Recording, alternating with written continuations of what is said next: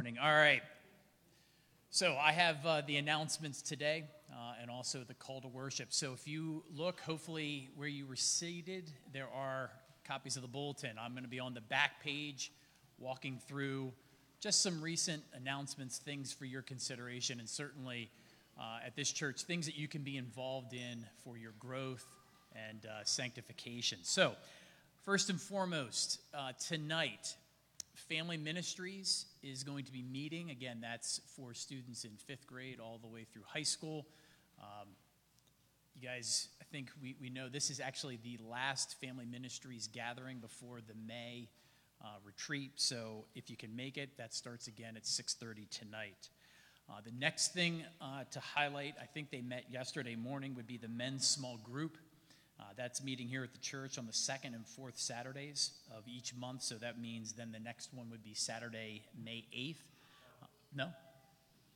Canceled because of Marietta Day. Okay, so you're looking at then 2 more weeks from the 18th. I think that'd be the 22nd if my math is right. That's going to be downstairs. So if you're not, I'm going to jump ahead. Then Marietta Day is coming on May 8th. That, as we all know, right, is the gathering here in the community where there is kind of like the world's, or at least for Marietta, the largest yard sale known to man. It's a great opportunity for us as a church, though, to meet and greet people in the community, to have good discussions, and hopefully, as with all things, just present the gospel and allow the Holy Spirit to do only what it can do. So for all the men that can't attend that day, well, now we're hopeful that you can attend on Marietta Day. I do think there are some sign-ups in the back for food and other donations, right, Tim? It's all online. I'm sorry. So there you go. It's all online. All right, so then I'm going to jump back up to the fellowship cookout. That's going to be the last Sunday on May 30th. That's going to be held here at the church. It'll be held outside. Again, the plan would be for us immediately after the service to gather together and to enjoy the fellowship of a meal, which we really have not been able to do coming up now here on about 15 months. And we certainly know for this church, we do well at eating food and talking and enjoying each other's company. And this will certainly allow us to do that outside again. So we're looking forward for that event. The next thing to highlight, again, even for volunteers, but certainly just for prayer, is Vacation Bible School this summer. That's coming on August 9th through the 13th. First, again, this is one of the things that we do that does get a lot of participation and involvement in the community. So for us, it's a wonderful opportunity, especially with these young hearts, to hear again, what the good news of the gospel is. They're certainly not necessarily hearing that in school, especially in the public schools. So this is a wonderful opportunity for us to really provide to them the good news of what the gospel is. And certainly it is really a wonderful opportunity for us to serve those outside of just these church walls. But to make it work, there does need to be quite a few volunteers. And what's up behind me right now are a series of the various things that are needed, positions for folks to volunteer for in each of the evenings. I think it's going to be Monday through Friday, right? It's 5 days. If you have any questions, you can see my sister, Laura Perkins. Sorry, Tim. Sorry, bad habits, right? They die hard. Tim, just letting you know, she's still my sister. Treat her good. All right, so that's Vacation Bible School. Next, just some other service opportunities for us to have. The next service day at Donegal Food Bank is on May 5th. That's from 1:30 to 3:30. I've already hit Marietta Day, and I've certainly already hit the volunteers for VBS. Other things just for people to be aware of that are going on. Each morning, on Sunday mornings at 9:15, downstairs is prayer. Again, a wonderful opportunity for you to gather together to pray, certainly for this service, to pray for Sam, the worship team, as we present, and certainly for eyes to be opened, ears to be hearing, and hearts to be receptive for the good news that we know that we have through Scripture. Another thing is on May 16th, our missionary Phil Spradlin will be coming. And then last but not least is updating the directory. If you are not in it, it is online, but if you could see Allison Schmucker, I believe there is something on the back table for that. Yeah, okay, good. I got the thumbs up on that. Please, it's a wonderful opportunity for us to be able to know who's in the church, but also for us to be able to send emails. Certainly, I'm not going to sit here and embarrass folks like my dad did a great job of when people's birthdays are, but it's certainly, though, a great way for us to pray and care for each other. Okay? So, if you're not in it, please see Allison or please see the information in the back. With that being said, the call to worship today is Psalm 113. I'd ask you to stand as we read and prepare our hearts for worship and for this service.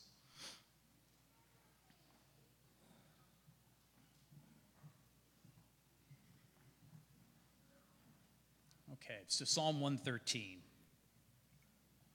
Praise the Lord. Praise, O servants of the Lord. Praise the name of the Lord. Blessed be the name of the Lord from this time forth and forevermore. From the rising of the sun to its setting, the name of the Lord is to be praised. The Lord is high above all nations, and his glory above the heavens. Who is like our God? Who is seated on high? Who looks far down on the heavens and on the earth? Who raises the poor from the dust and lifts the needy from the ash heap, to make them sit with princes, with the princes of his people? Who gives the barren woman a home, making her the joyous mother of children? Praise the Lord.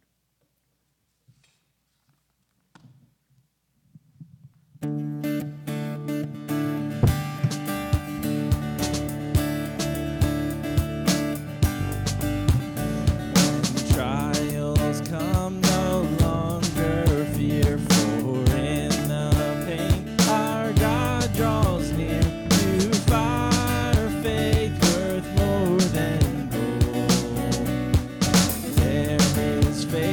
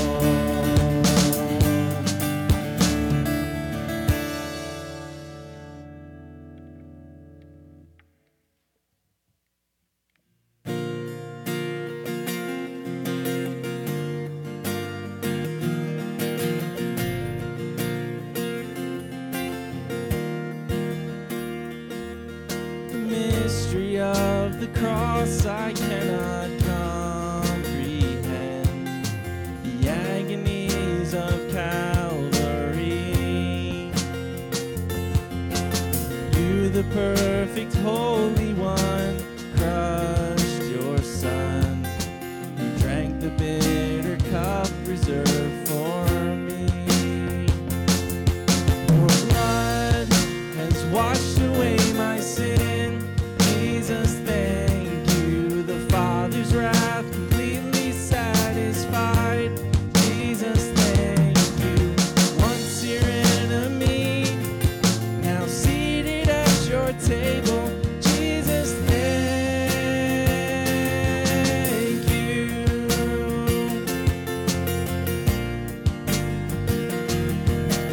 By your perfect sacrifice, I've been brought near. Your enemy, you've made your friend. Pouring out the riches of your glorious grace. Your mercy and your kindness know no end. Your blood has washed away my sin. Jesus, thank you. The Father's wrath completely satisfied. Jesus, thank you. Once your enemy, now seated at your table. Jesus, thank you.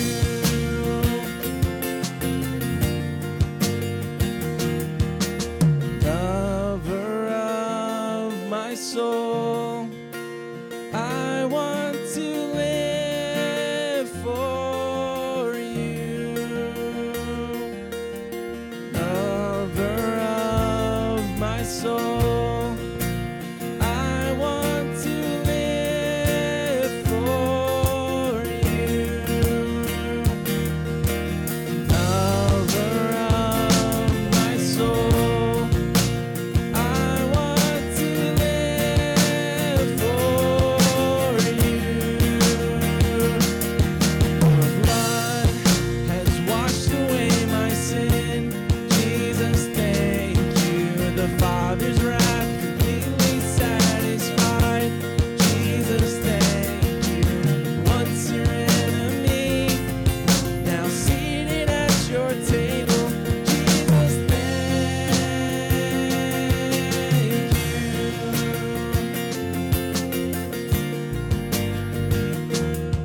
you. Once your enemy, now seated at your table. Jesus, thank you. Please be seated. Amen. Just a couple of prayer requests to bring to your attention this morning as we prepare to go before the Lord in prayer. First of all, just an update on Randy Hilton. Well, been trying to get a more recent one than Thursday, but when I was in contact with Randy on Thursday, he had indicated that he is home. He's not in the hospital, but he is still struggling pretty significantly with coughing and the pain in his lungs and inability to really get good breath. And so Randy asked that we continue to pray for him, and I told him I would pass that along to you all and also pass along his appreciation to you for praying for him. And also, we want to be in prayer for one of our own, Ralph Scott, who has an MRI on Wednesday. I will let him tell you the circumstances surrounding his injury if he is interested. When you speak, if you want to know more about that, talk to Ralph. But he has a shoulder injury that he needs to get checked out, the severity of it, and we certainly are praying that it is not severe and that it is something that they'll be able to treat and get Ralph back in action soon. But please be in prayer for Ralph this week as he anticipates that test on Wednesday. Let's look to the Lord in prayer.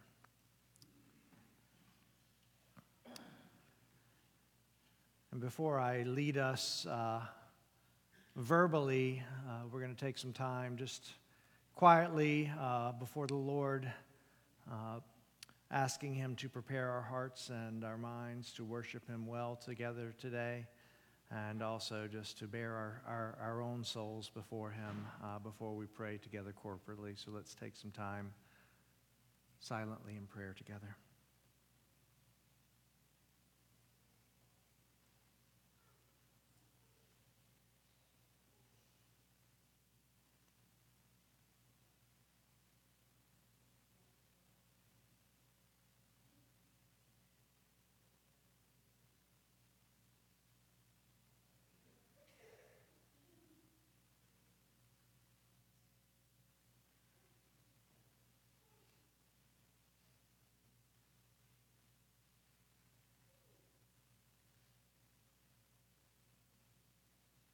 Father, we thank you for another day and another opportunity that we have to gather, to worship together as your people.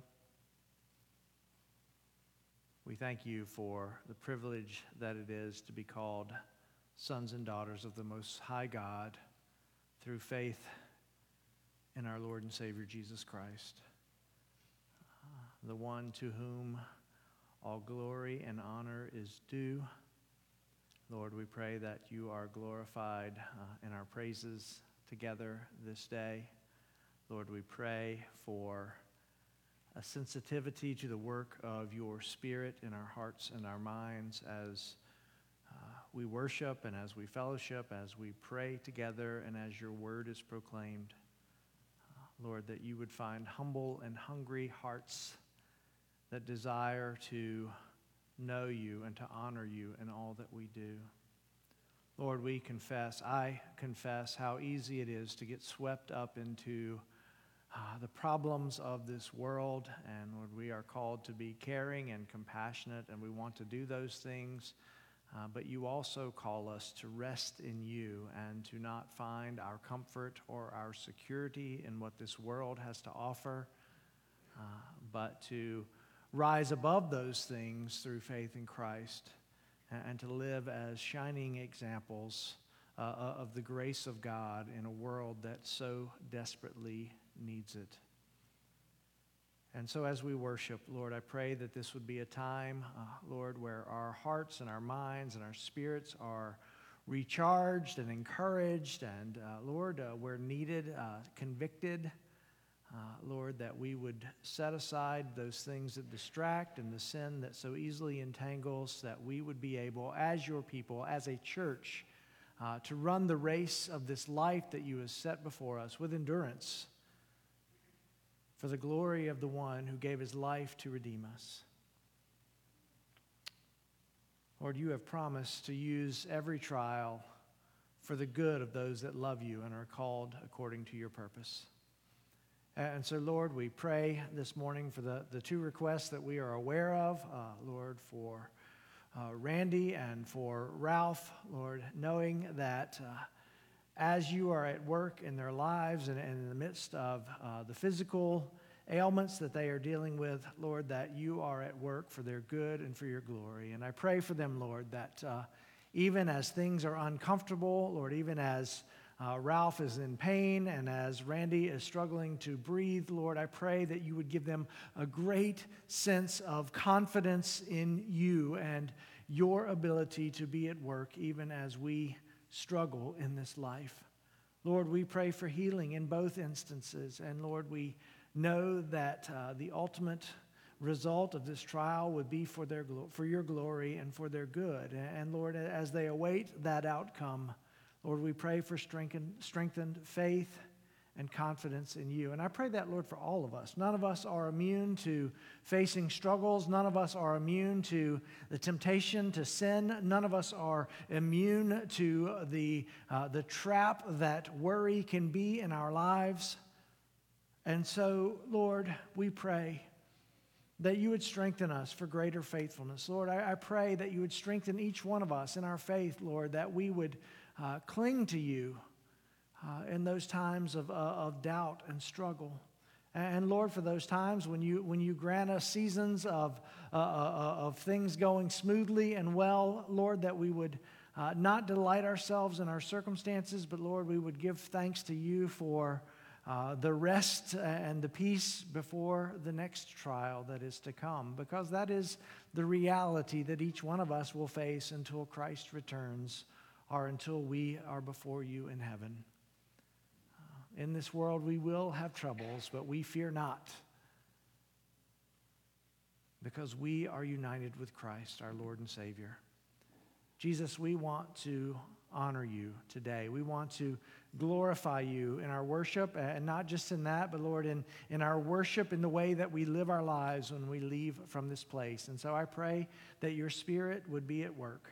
Lord, I pray that none of us would be content with where we are spiritually, but Lord, that you would give us a greater hunger and a desire to know you and to follow you and to fellowship with you. Lord, that we would be content in our circumstances, that we would be content in everything else that we face in this life. But Lord, when it comes to our walk with you, that we would want more and more of you and be satisfied with nothing less.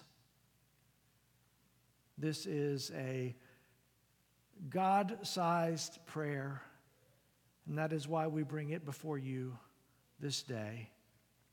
And Father, we ask this in Jesus' name. Amen.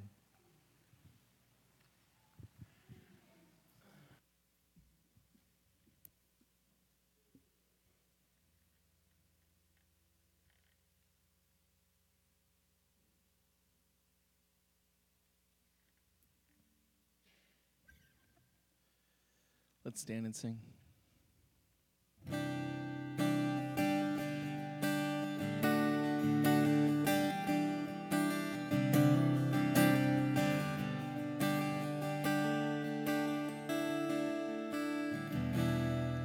There is strength within the sorrow.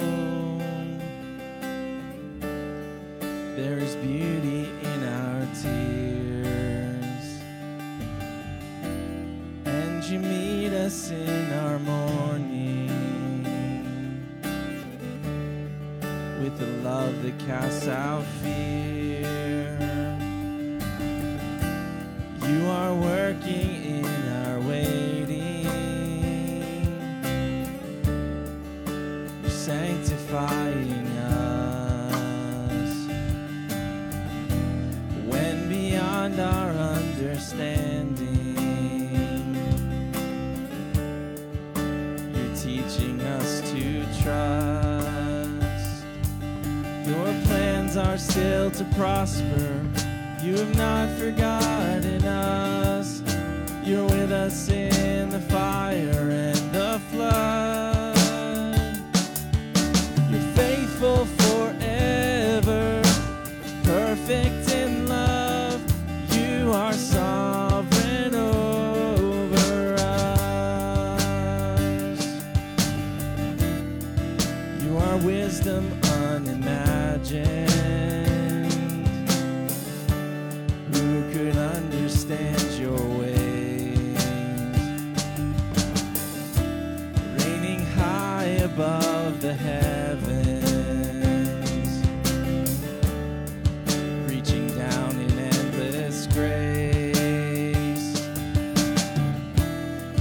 Lifter of the lowly, compassionate and kind. You surround and you uphold me, and your promises are my delight. Your plans are still to prosper. You have not forgotten us. You're with us in the fire and the flood. You're faithful forever, perfect in love. You are sovereign over us.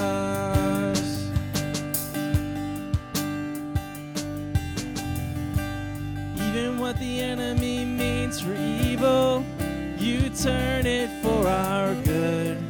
You turn it for our good, for your glory. Even in the valley, you are faithful. You're working for our good. You're working for our good, for your glory. Even what the enemy means for evil, you turn it for our good. You turn it for our good, for your glory. Even in the valley, you are faithful. You're working for our good. You're working for our good, for your glory. Your plans are still to prosper. You have not forgotten us. You're with us in the fire and the flood. You're faithful forever, perfect in love. You are sovereign over us. You're faithful forever, perfect in love. You are sovereign over us.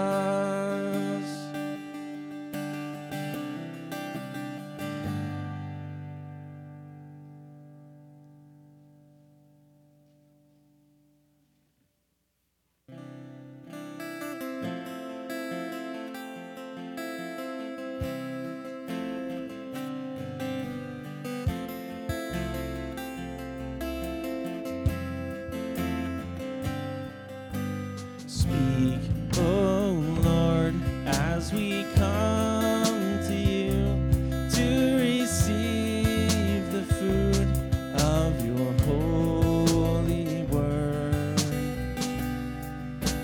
Take your truth, plant it deep in us, shape and fashion us in your likeness. That the light of Christ might be seen today in our acts of love and our deeds of faith. Speak, O Lord, and fulfill in us all your purposes for your glory.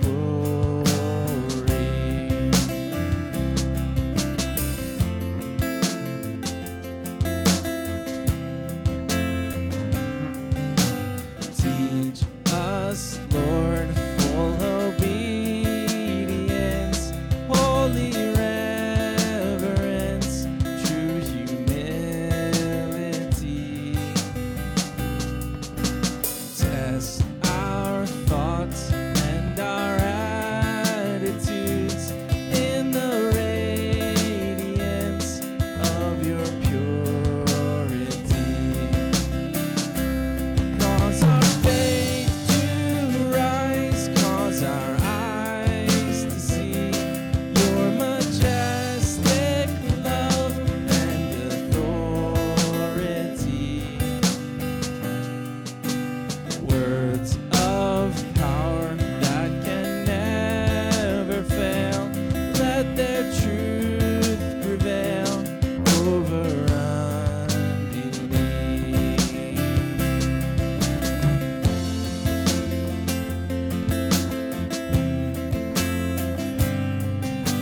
Speak, O Lord, and renew our minds.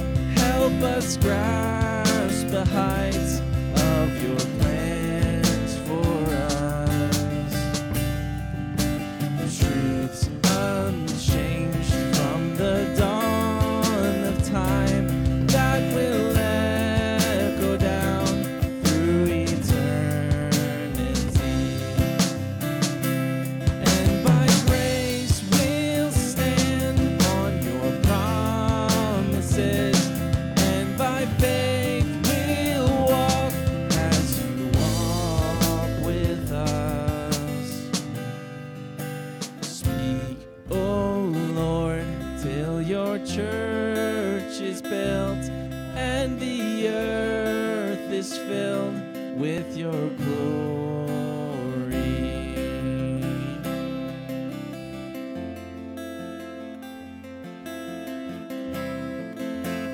Please be seated.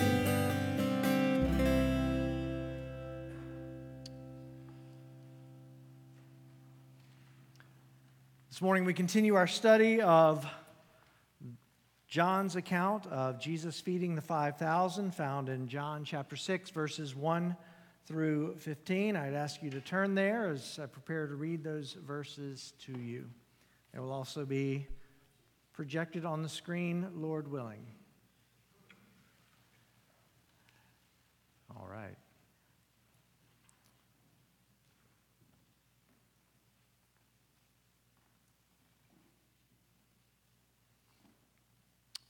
John chapter 6, beginning at verse 1.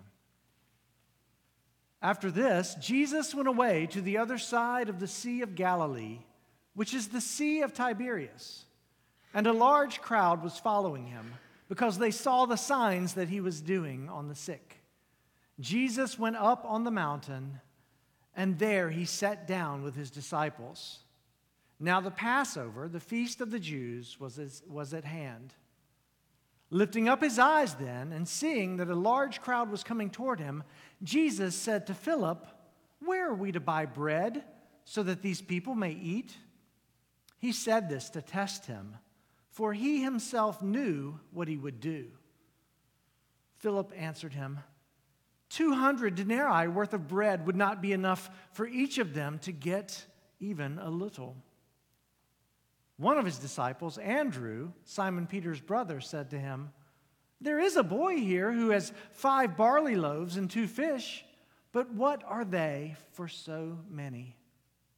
Jesus said, "Have the people sit down." Now there was much grass in the place, so the men sat down, about 5,000 in number. Jesus then took the loaves, and when he had given thanks, he distributed them to those who were seated. So also the fish, as much as they wanted. And when they had eaten their fill, he told his disciples, "Gather up the leftover fragments, that nothing may be lost." So they gathered them up and filled 12 baskets with fragments from the 5 barley loaves left by those who had eaten. When the people saw the sign that he had done, they said, "This is indeed the prophet who has come into the world." Perceiving then that they were about to come and take him by force to make him king, Jesus withdrew again to the mountain by himself. Let us pray.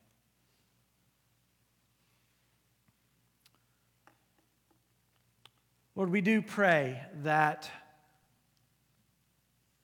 you would speak powerfully to us from your word this day.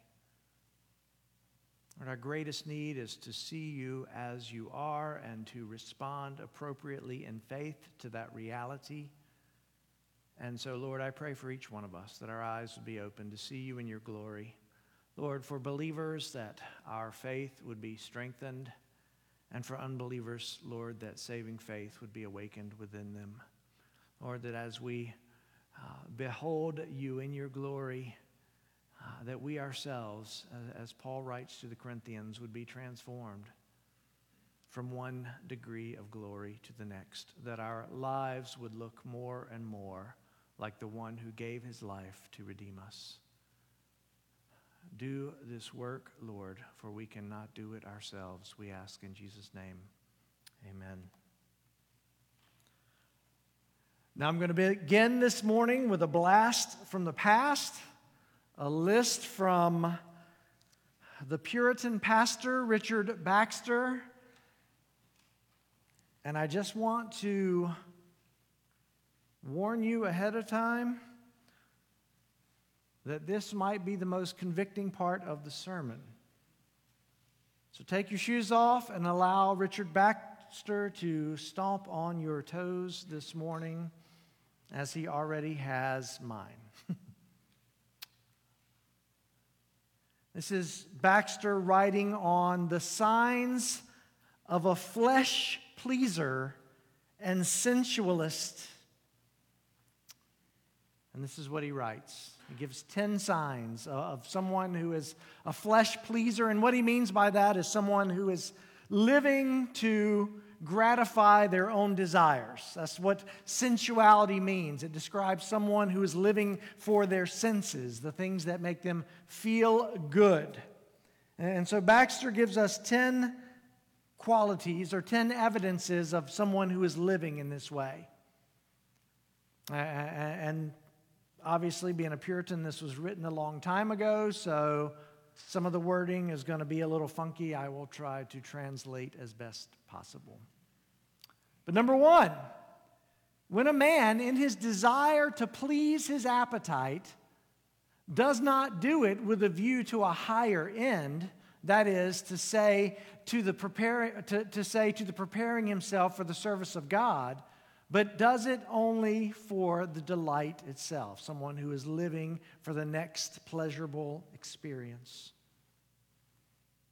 Number 2, when he looks more eagerly and industriously after the prosperity of his body than of his soul. Number 3, when he will not refrain from his pleasures when God forbids them, or when they hurt his soul, or when the necessities of his soul call him away from them being those sinful pleasures. Convicted yet? In this world that we live in, that it drives us and it communicates to us at every turn that we're supposed to follow our hearts and live for our desires? Says Baxter. Number 4.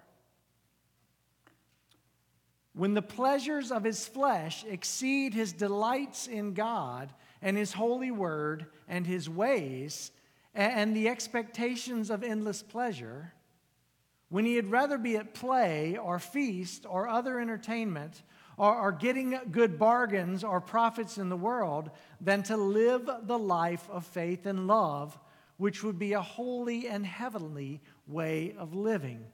Put simply, someone is living for sensual pleasure when they choose to live for the pleasures of this world rather than denying those temporary pleasures for the eternal pleasures of the things that honor God. Number 5,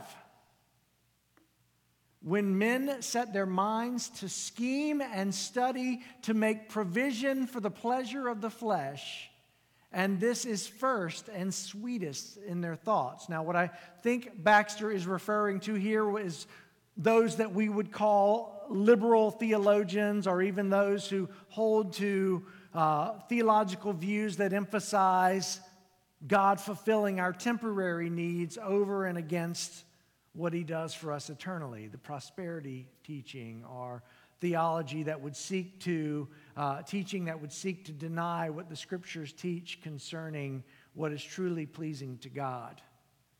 Those who would set their minds to scheme and study ways to justify this way of living and then try to lead others in that. Number 6, when they had rather talk or hear or read of fleshly pleasures than of spiritual and heavenly delights. What do we do with our free time?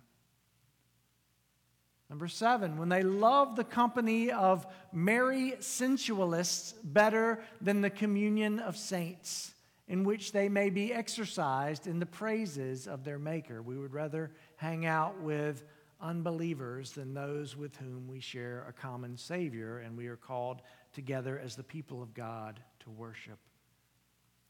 Number 8, when they consider that the best place to live and work is where they have the pleasure of the flesh, they would rather be where they have things easy and lack nothing for the body, rather than where they have far better help and provision for the soul. Last phrase, though the flesh be pinched for it. Isn't that a great phrase? We would rather live and work and do things where life is easy than where we ought to be and where we would find true joy, even though there may be temporary pain. I got to tell you, as I was reading this, Baxter was crushing me because I see levels of guilt in my own affections in almost every one of these points. Number 9, when he will be more eager to spend money to please his flesh than to please God. Number 10, when he will believe or like no doctrine but easy believism and hate mortification as too strict legalism. Now, what he means by mortification is the Bible's call on the Christian life for us to be actively seeking to put to death the sinful desires that rise up in our life. So when we would rather choose the easy message rather than the one that calls us to die to self, then we might be influenced by sensuality. And he concludes by saying, by these and similar signs, so I get the sense he probably could go on, sensuality may easily be known, indeed, by the main bent of the life. So lest we wither and faint under this scathing list from Richard Baxter, he shows us that, no, listen, I'm not talking about those who are tempted. I'm not talking about those who may occasionally fail, but those whose lives are marked by these 10 qualities are not living under the power of the Spirit, but they are living under the power, the influence, the drive of their own fleshly desires. What on earth could this have to do with the feeding of the 5,000? Well, I'm glad you asked. As we will see in studying this one miracle that is covered in all 4 of the Gospels, the only miracle that all 4 Gospel writers record, not just today, but as we move forward and find out the rest of the story in the weeks to come, we are going to see that the big problem of the crowd was their failure to understand the significance of the things that were happening before them. They were so driven by their sensual desires, their sensual need, that they failed to see who it was that was performing this great miracle from which each of them benefited. They loved the pleasures of the flesh more than they desired to know and understand the one who was before them. This morning we're going to cover this passage under 2 headings.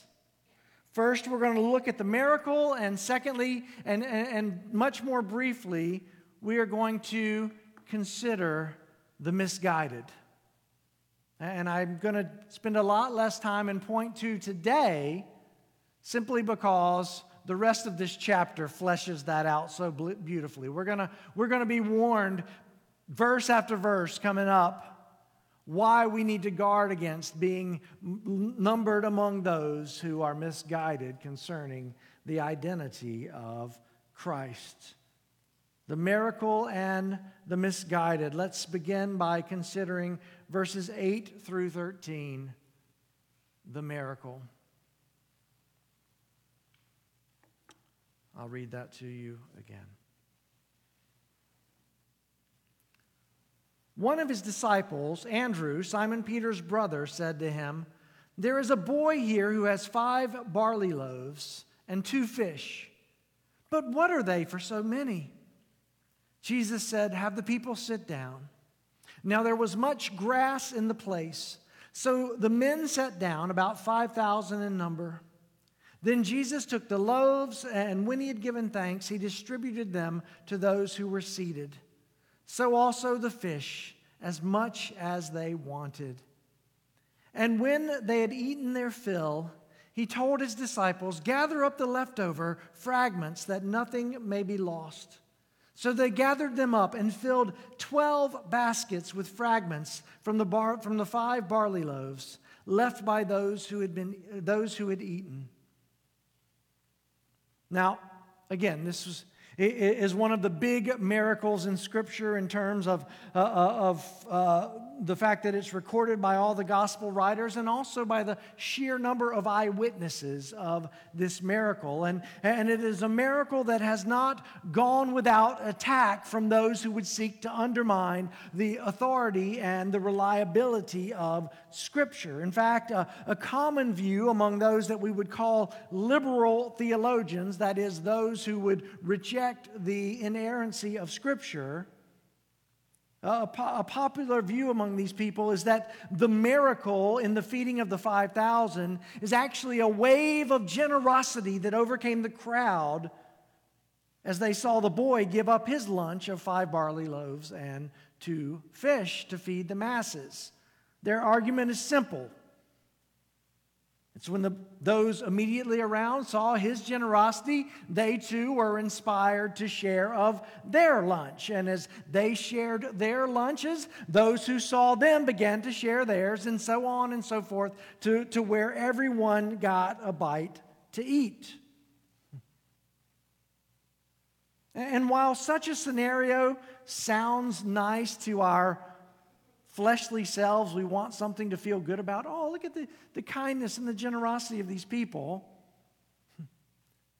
We need to understand that it's really just a demonic effort to undermine the authority of Scripture, and we can view it as nothing less. Not only that, it misses the point of the miracle itself. A miracle, by definition, is something that cannot occur naturally. Just as Jesus turning water into wine in chapter 2 displayed his creative power, so does this multiplication of the bread and the fish in chapter 6. Not only that, but this miracle is filled with significant details that are lost if we subscribe to anything other than a literal historical understanding of the miracle. So, can we all agree that this indeed is a miracle? This is not some wave of generosity and sharing. Jesus multiplied the loaves and the fish. Not to the point where everybody got a little smidgen, but until their bellies were full. If you remember from last week, as we considered verses 1 through 7, we saw Philip's struggling faith under the microscope. And in verse 8, we see that he wasn't the only one who was viewing circumstances from a natural perspective. Andrew, Simon Peter's brother, speaks up and points out that there was a boy present who had some food. Wasn't a lot of food, 5 barley loaves and 2 fish. And before you think about a loaf of bread as being what you pick up at the grocery store, which, it's, a foot and a half long and has several slices in it. Most families can eat for a week, unless you have teenage boys, and then you can eat for about half a week on a loaf of bread. These would have been little cakes. Okay? We're talking lunch here. So he wasn't coming in from the local Weiss with, 5 stacks of Nature's Own. These were small cakes that he had. And John goes so far to point out what kind of loaves of bread they were. Barley loaves. And these details are significant because it emphasizes the point that John is an eyewitness to what's going on. He doesn't just want you to know that some disciples spoke up and said some things. He tells you who says what and who did the saying. And not only that, but what kind of bread it was. And the barley loaf would be considered like the poor man's bread. All right, so it wasn't even the good stuff.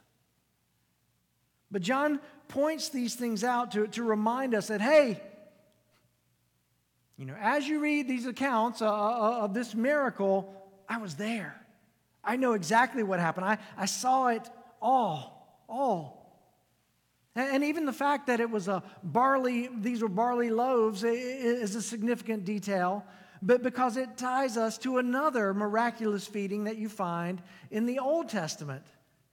In 2 Kings chapter 4, verses 38 through 34. I want to read this to you so you can see the similarities. It says, "And Elisha came down again to Gilgal when there was a famine in the land." There were hungry people. "And as the sons of the prophets were sitting before him, he said to his servant, 'Set on the large pot and boil stew for the sons of the prophets.' One of them went out into the field to gather herbs and found a wild vine and gathered from it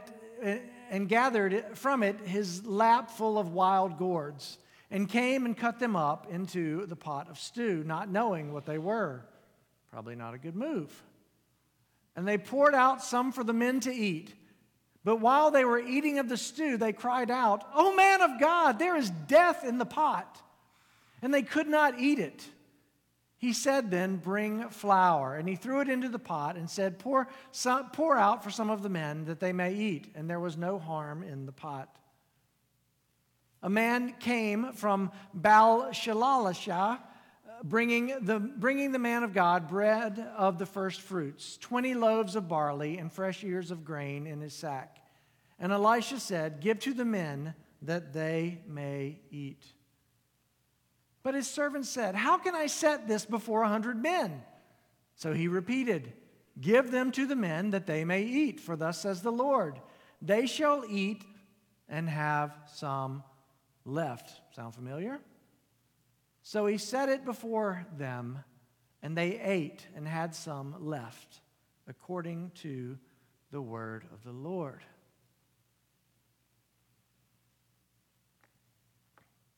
Significant, right?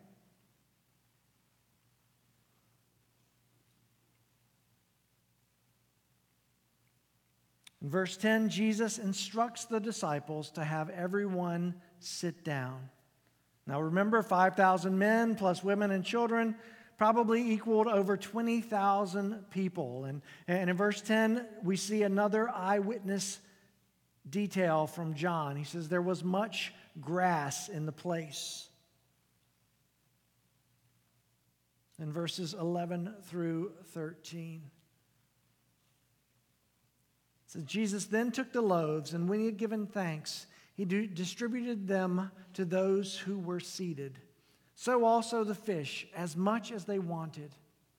And when they had eaten their fill, he told his disciples, 'Gather up the leftover fragments, that nothing may be lost.' So they gathered them up and filled 12 baskets with fragments from the 5 barley loaves left by those who had eaten."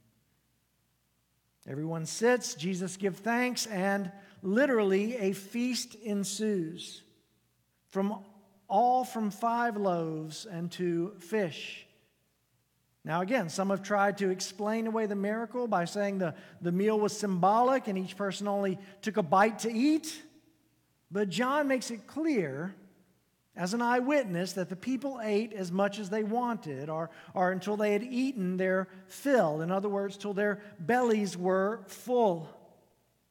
John wants it to be clear to all of us that this feeding was a supernatural event. In verse 12, it says, "After everyone is full, Jesus has his disciples collect the leftovers, that nothing may be lost." Or another way to understand that is that nothing may be wasted. That was a Jewish tradition.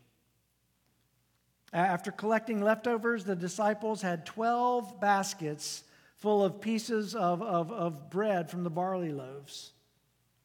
And again, this is another one of those significant details. The 12 baskets matter. The thousands fed by this miracle were what? Jewish, right? Makes it clear. We are in Israel. How many tribes made up Israel in the Old Testament? Say it. 12, that's right. 12 tribes, 12 baskets. I wonder if there's a correlation. I bet there is. John records the feeding of the 5,000 in such a way that portrays Jesus, the Messiah, as the one who provides abundantly for his people. We need to see that. In this case, in the case of the feeding of the 5,000, it would be the Jews who receive this provision from the Lord. And in terms of witnesses, I stated earlier that this is one, if not the most public of all of the miracles that Jesus performed. And it's not insignificant that the miracle was to provide food for his people, especially when we consider the commentary that Jesus gives later in the chapter, which will ultimately cause many people to turn away from him. Jesus is the Lord who, in this case, provides food for his people. That was the need that they had. They had been doing what? They were pursuing Jesus. They wanted to see the miracles he could perform. They wanted to hear the things that he taught, and they were hungry, and Jesus met their need. He is the Lord who provides for his people. He still is. Through his perfect life, through his sacrificial death on the cross where he bore the punishment for our sins, and through his resurrection from the grave, he provides salvation, reconciliation to God for all who believe. And none who are his will be lost. He is the Lord who provides. The crowd ate until their bellies were full, until they were physically satisfied. And we will see in a couple of weeks that because he filled their stomachs, the crowd pursued him even across the Sea of Galilee to learn more. They wanted more of this physical food that Jesus had to offer. That's dedication, right? It's one thing to follow someone up a hillside, but it's another thing to commandeer boats and chase them across a sea. And it wasn't, well, they had a problem. But the problem wasn't necessarily that they were greedy for too much food, but honestly that they were satisfied with too little. That they wanted food, but the one that they were pursuing could give them so much more.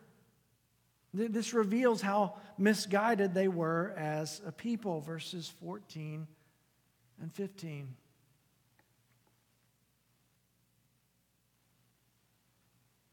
When the people saw the sign that he had done, they said, "This is indeed the prophet who has come into the world." Perceiving then that they were about to come and take him by force to make him king, Jesus withdrew again to the mountain by himself. As I mentioned before, I'm not going to spend a lot of time on the misguided crowd in this case because in verses 22 through 59, this will become even more clear. But the people's response in verse 14 is telling. This is indeed the prophet who has come into the world. Now, what prophet could they be referencing? Well, it's believed this is a reference to Deuteronomy chapter 18, verses 15 through 19. And this is a passage that we've seen before in our study of the Gospel of John, way back in chapter 1, when the delegation from the Jews show up to ask John the Baptist, "Hey, who are you? All these people are coming to you to be baptized. What's the deal, man? Are you the Messiah?" "No." "Are you the prophet?" "No." "Well, what prophet is that?" Deuteronomy chapter 18, verses 15 through 19, Moses is speaking to the people, and he tells of another prophet that God would raise up from among them that would be like him, who would lead and guide and speak the words of God. And the people assume that Jesus must be this prophet. After all, Moses said the prophet would be like him, and Moses was leading the people when God provided the manna to feed them. Now Jesus has provided food, so it must be him, right? Are they wrong? Well, John doesn't really say that they're wrong. In fact, back in that day, in the first century, there were some Jewish leaders that interpreted Deuteronomy 18 as being a messianic prophecy, that Moses was talking about the Messiah. John doesn't give us that commentary that they were wrong in thinking that he was the prophet.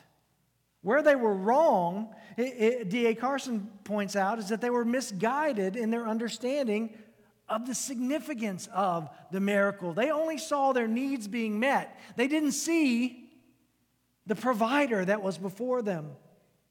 The one who was feeding them physical bread is indeed the bread of life sent from heaven to satisfy their spiritual starvation. That they failed to see their greater need, the spiritual, because of their focus on their physical need, their hunger. Now remember how we started. Baxter's list of things that identify someone who is being led by their sensuality. We tend to think of sensuality as just being something that is sexual in nature, and that's not the case at all. It's being driven by our senses, controlled by our senses, whether that sensuality be the need for food or the need for some other type of pleasure. The crowd had a fervor for what Jesus could give them, but they seemed to have little desire for him himself. And we'll see that later in the chapter. In verse 15, we see that this fervor for what he could give led to a desire to force him to be their king. But the king they desired was not the type of king that they needed. Brothers and sisters, we cannot come to Jesus on our own terms. That's not how it works. Now, if you've done anything online in the last 24 hours, at some point you've come across having to agree to something called terms and conditions, right? If you're making an online purchase and have to go pick something up, you have to check a box. Yes, I agree with the terms and conditions of how they do things. Or you're subscribing to a service, you have to agree to the terms and conditions. And what that means is they set the rules. I may just want my latest toy from Home Depot, but to get it through their process, I've got to agree to do it their way. Well, as it relates to how we come to Christ and our need for Christ and God's requirement for our salvation, God sets the terms and conditions, and He lays them out clearly in His Word. And you hear these alluded to and preached upon and proclaimed by a number of people behind this pulpit, because we recognize that we have to do it God's way. But understand something. In many ways, we are no different in terms of our ability to be tempted and pulled away from the true terms and conditions to try to reinvent God as we think He ought to be and come to Him that way instead. The people wanted a king. Is Jesus a king? Absolutely. Absolutely. But the idea for what they wanted and the reality were polar opposites of one another. Jesus is not going to change His kingship to fit what they thought He should be. Why? Because their need was for who He really was. And we need to remember that, brothers and sisters, not just as we consider the gospel, but as we read the Word of God, as we consider God's instruction to His people for the things that we are to love and what we should pursue and what we should care about as His followers. God sets the terms and conditions. And brothers and sisters, that is a great thing. Because when we set the agenda, mark my words, I don't care how smart you are or how wise you may be, the further and further we depart from the truth, the worse we make it for ourselves. We cannot imagine a God as glorious as how He's revealed Himself in His Word. And we would do well as His people to embrace our limitations and submit to His reality. God sets the terms and conditions. We respond in faith. Yes, Lord. Yes.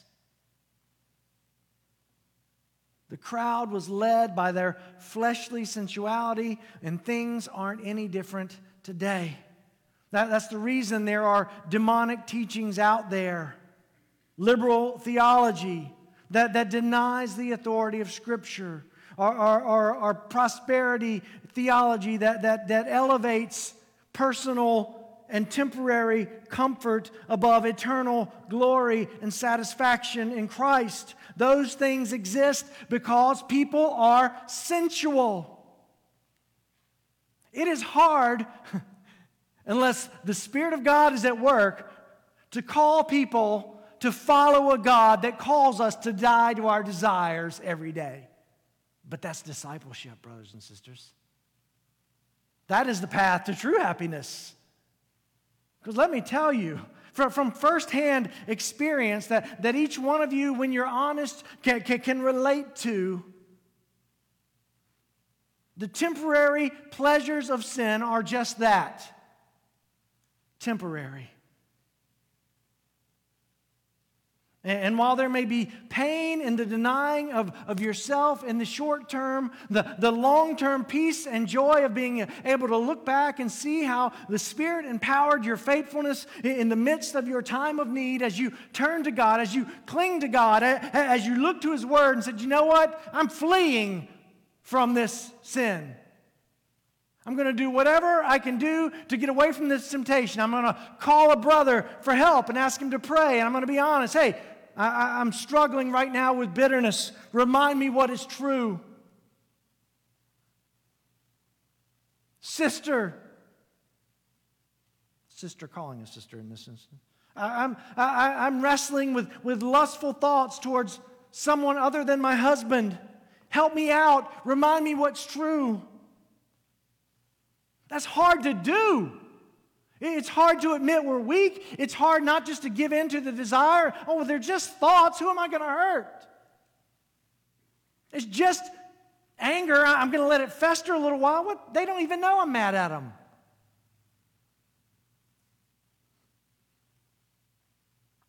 Every time we do not seek to do it God's way, resist the sensuality that is present within all of us, we give the devil a foothold for more temptation in our lives.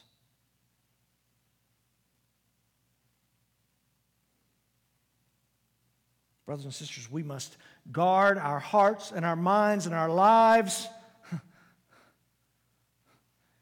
against those impulses to be led by our senses when we've been called to submit to the authority of God's Word. Jesus, who stood before thousands who had nothing to eat and provided abundantly for them in their physical need, is the one who will satisfy and sustain us in our time of need as well. Now, I will speak of myself in this case because I don't want to offend you, but many of us aren't struggling with true physical hunger. Our sensual needs lie elsewhere. But Jesus is no less of a provider for our way of escape when it comes to temptation as well. 1 Corinthians 10:13, no temptation has overtaken you, but such as is common to man. And God is faithful, who will not allow you to be tempted beyond what you are able. Here comes the provision. But with the temptation will provide the way of escape also, that you may be able to endure it. He provides. He provides. Do we believe? Do we believe that we'll be satisfied in the way of escape?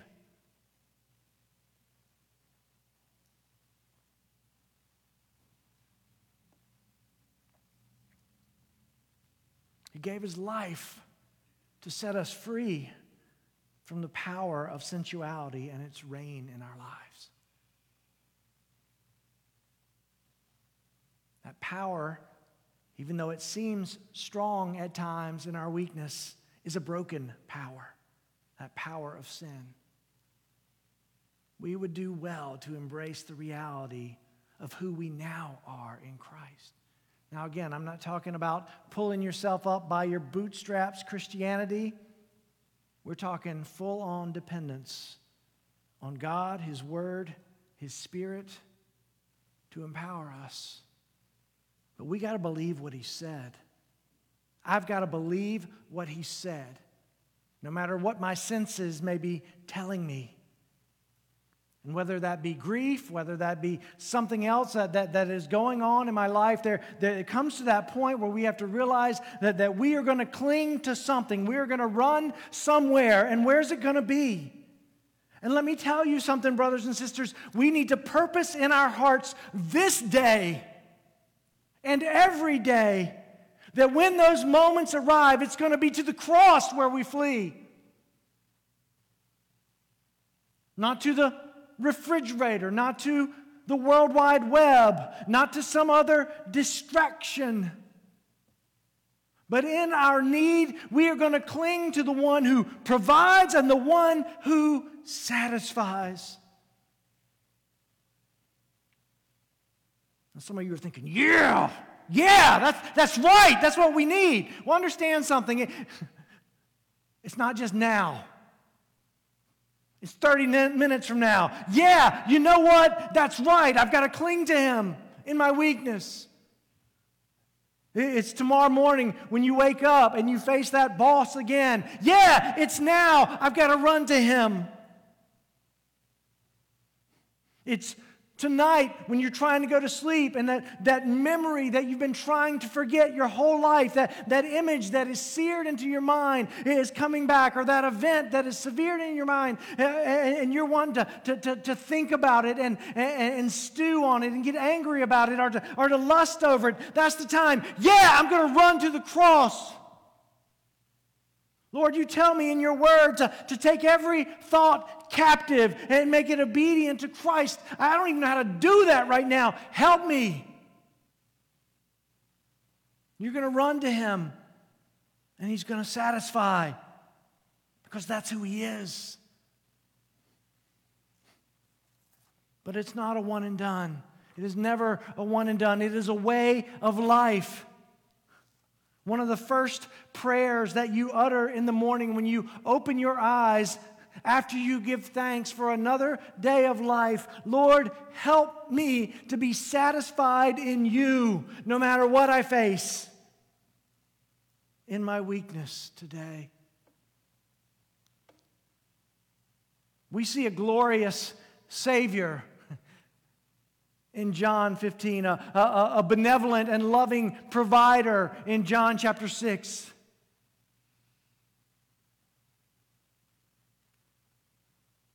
But if we're not careful, we'll also see ourselves in the crowd.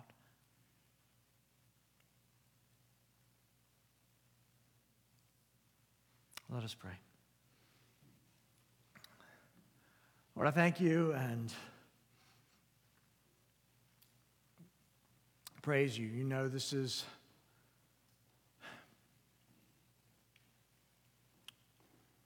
the preaching of someone who is so desperate to cling to you each and every day in my own weakness. And I pray for my brothers and sisters, Lord, that what they hear is not condemnation but exhortation to recognize that there is truly only one who ultimately satisfies the needs of our hearts. Help us, Lord, to walk faithfully. I pray in Jesus' name. Amen.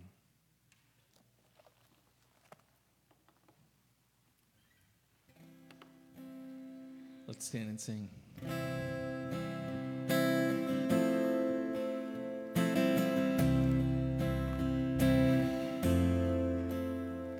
My soul finds rest in God alone, my rock and my salvation, a fortress strong against my foes, and I will not be shaken.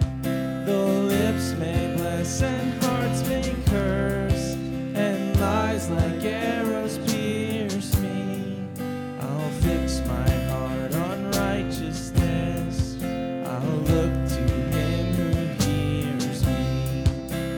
Oh, praise Him, hallelujah, my delight and my reward, everlasting, never failing, my Redeemer, my God.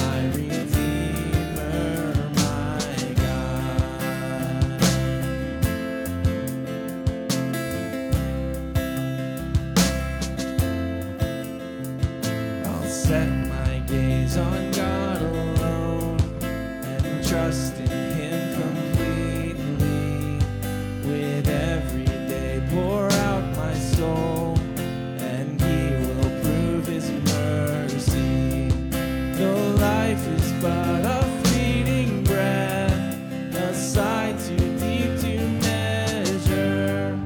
My King has crushed the curse of death, and I am His forever. Oh, praise Him, hallelujah, my delight and my reward, everlasting, never failing, my Redeemer, my God. Oh, praise Him, hallelujah, my delight and my reward, everlasting, never failing, my Redeemer, my God.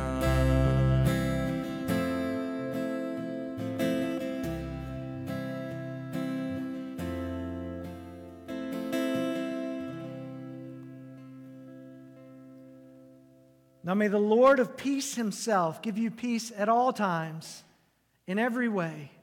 The Lord be with you all. The grace of our Lord Jesus Christ be with you all. Amen. We are dismissed.